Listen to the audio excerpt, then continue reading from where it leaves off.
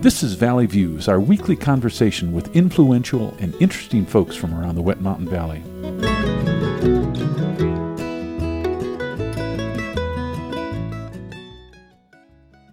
Today's guest on Valley Views is Brian Turner, CEO of Solvista Health. Brian, welcome to the program. Thank you for having me.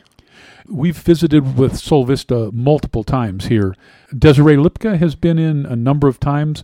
We've talked about Mental Health Month, Suicide Prevention Month, and sometimes just whatever the topic du jour is.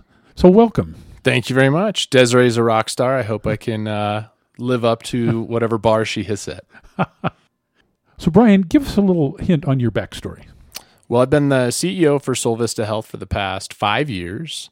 Before that, for about a decade, I was working in Denver, where I'm born and raised, doing a lot of work really at the policy level and statewide program level for mental health and substance use.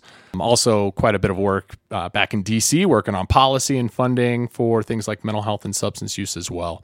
After all that time, kind of working at the 30,000-foot level, way too many hours at the state capitol, dealing with elected officials and state agencies, I decided it was time to get the heck out of the city and move down here to southern Colorado. And my family and I packed up, moved to Canyon City, and have not looked back. Great. So Solvista has been around for 60 years or so. In a nutshell, what's its mission? You're right. We just celebrated 60 years. Wonderful anniversary to be celebrating. And over that 60 years, really our mission is to deliver a comprehensive array of mental health, substance use, and integrated primary care services to the 4 rural and frontier counties that we serve.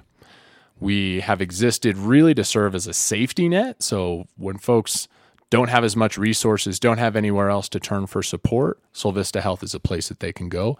But we're also a resource for anybody in the community who just needs a little bit of help when it comes to their mental health. And those 4 counties are Chaffee, Custer, Fremont, and Lake counties. What binds those together? Why those 4 counties? Well, it's an interesting history. That geographic region has actually been in place for us for decades. The state tends to carve up all of the 64 counties in Colorado for different purposes, but a couple of the alignments, that arrangement of 4 counties is what we call Health Statistics Region 13. It's also the same catchment area that the Upper Arkansas Area Council of Governments covers. There's just a lot of synergy up and down the Upper Arkansas Valley, and then Custer County kind of sits in this unique place where it's clearly not lumped in with the San Luis Valley. There's some connection to Pueblo, but it tends to align a little bit more with Fremont County. And so historically, they have brought those counties together, and there's a lot of different service providers and systems that align around those 4 counties. Okay. And where do you have physical office locations? Yeah. So throughout those 4 counties, we've actually doubled our number of locations. We have 8 locations across the 4 counties now. We have 3 in Canyon City, 1 on the east side of town, that's for adult services, 1 on the west side of town for child and family services. And then we actually, in partnership with the school district, opened up a school-based health center at Canyon City Middle School. We have 1 location up here in West Cliff, right on Main Street. We have 2 locations in Salida. 1 is for outpatient services, and the other, we just opened this last summer. It's first of its kind for crisis level of care, high acuity care for mental health and substance use. We expanded into Buena Vista over the last couple of years, and then we have 1 location in Leadville. So you've got quite a few locations. What services does Solvista offer in a broad sense? You bet. We try to have a broad array of services. So certainly we have what you might think of when you think about mental health care: individual therapy, group therapy, psychiatric care to get some medications and some medical support on that side. But we also offer things like peer support services, where individuals who have their own experience with mental illness or substance use are far enough along in their recovery to get specialized training to then take their wealth of knowledge and experience and apply it and help other people to find recovery. We've got case management, care coordination support to make sure that we're taking care of what you might need in the clinical setting, but we're also helping people find housing, find jobs, whatever supports they might need with food, things like that, to try to bring together other services available in the community and make sure we're thinking about the whole person and not just one aspect of it. We offer 24/7, 365 crisis care. So that's mobile crisis, where we will respond anywhere in the community to help somebody who's having a mental health crisis. And that's how they might define it. It's not a strict, rigid definition according to us. And then, as I mentioned, the new facility in Salida, Colorado, we call that our Regional Assessment Center. And you can go there. It serves as a detox, is kind of the traditional terminology that people are familiar with. But under the same roof, we have beds for mental health emergencies. And again, that's 24/7, 365, kind of a no wrong door place for crisis care. Mm-hmm. Thinking across the country on mental health, this is not a homogeneous country. What's unique about Colorado? Are we more prone to these sorts of issues, or less so, or different types? That's a wonderful question, and I think a very interesting discussion to be had, because nobody definitely knows for sure, right, why there might be more mental health needs in one community over another. But while we think of Colorado as just a tremendously healthy state relative to the rest of the country, people get outside, people are thoughtful about what they eat. What we've actually seen, and when it comes to a lot of things like substance abuse or mental health, is that we're not doing as well as we need to be doing. We're actually lagging a lot of the country in that sense. A specific example would be suicide rates. We know that Colorado, unfortunately, has some of the highest suicide rates in the country. When then you look within Colorado, the highest rates of suicide in counties are those at higher elevations up here in our mountain communities. You can break it down even further and be looking at subpopulations, and we see those mountain communities, especially among our military and veteran population, folks where there tends to be more isolation, long winters, not a lot of additional resources to get people to support and care. You see those rates even higher. And so while Colorado is a really wonderful place to be and has this great reputation for being a healthy and thriving state, there are some pieces we really need to work on when it comes to a better and stronger behavioral health support system for folks. Well said. So, Brian, what are some of the warning signs for someone who might need help and is just not sure about it?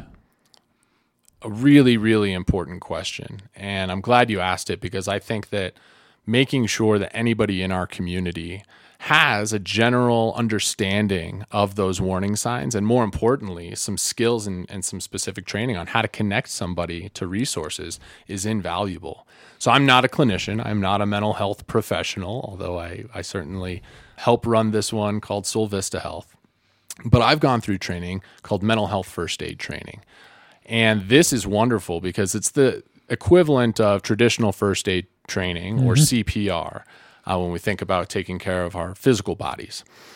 Anybody in the community can go through mental health first aid training. It's an evidence-based certification course, and it teaches you how to recognize the signs and symptoms of mental health issues, just as you're suggesting, just as you're asking about. It talks a lot about stigma and helps break down some stigma that I think a lot of people, unfortunately, still have when it comes to what mental illness is and what it means for people to be struggling with substance use. And the most important part is that it gives you a 5-step action plan of what you can do. We're not training people to be clinicians any more than CPR trains you to be a doctor, right?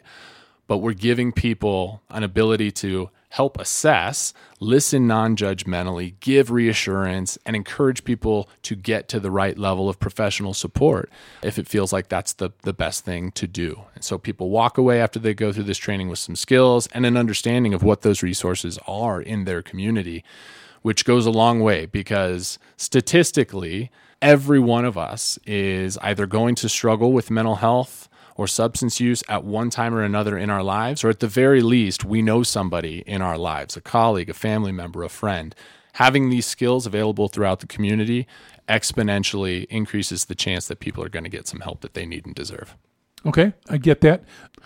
So, Brian, what are a few warning signs that you might look for in a friend? Absolutely. Great question. Some of the most important things to be looking for are changes. Right? If the friend or the person, the colleague, the family member that you've known for a long time has a really sudden and distinct change in behaviors, that should set off your radar a little bit, right? It doesn't mean that there's a significant mental health challenge happening necessarily. But if it feels like something is different and someone's behavior has substantially changed from what you're normally experiencing with them, that could be an indicator. when people withdraw significantly from their social activities, their social networks, the things that they're normally doing that seem to give them purpose and happiness at one time, and now they're not participating, that's a really important warning sign to be watching for. The biggest thing for me personally is to pay attention when somebody is isolating. We often think about mental health and addiction, and we think about how do we treat those? What is the cure for those? In the simplest kind of non-clinical terms that I can describe it, what we're looking for is giving folks connection and purpose in life. It's that simple. And I think making sure that we watch out for when it looks like those connections have broken down, that's an important thing we can all do. Okay, important to watch for. So how does it all work? How are potential clients identified for Solvista? Do you get referrals? Are there walk-ins? I mean, how does the whole thing play out on a day-to-day basis? All of the above. We really strive to be a no wrong door place for you to get help. There will be times when folks will come to us and are seeking a service that maybe we don't provide. That doesn't mean you came to the wrong place. Our goal is to connect you to that resource and support one way or another. Specifically, people can call our phone number anytime at 719-275-2351.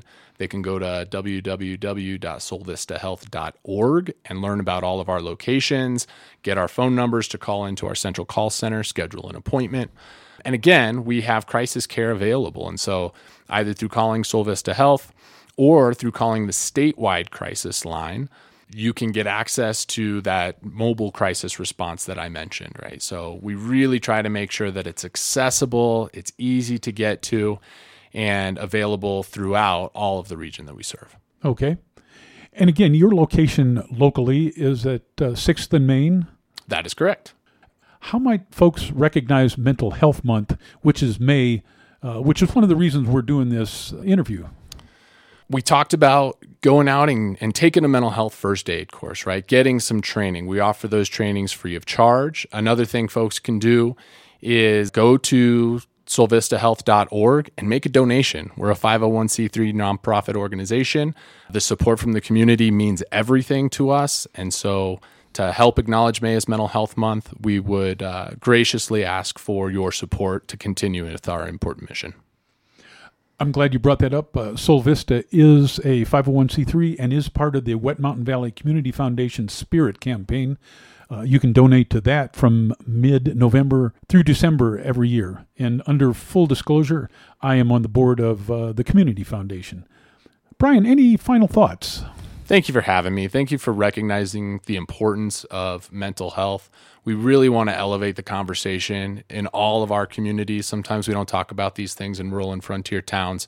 It's important. It affects us all, and we're here to be a part of the solution.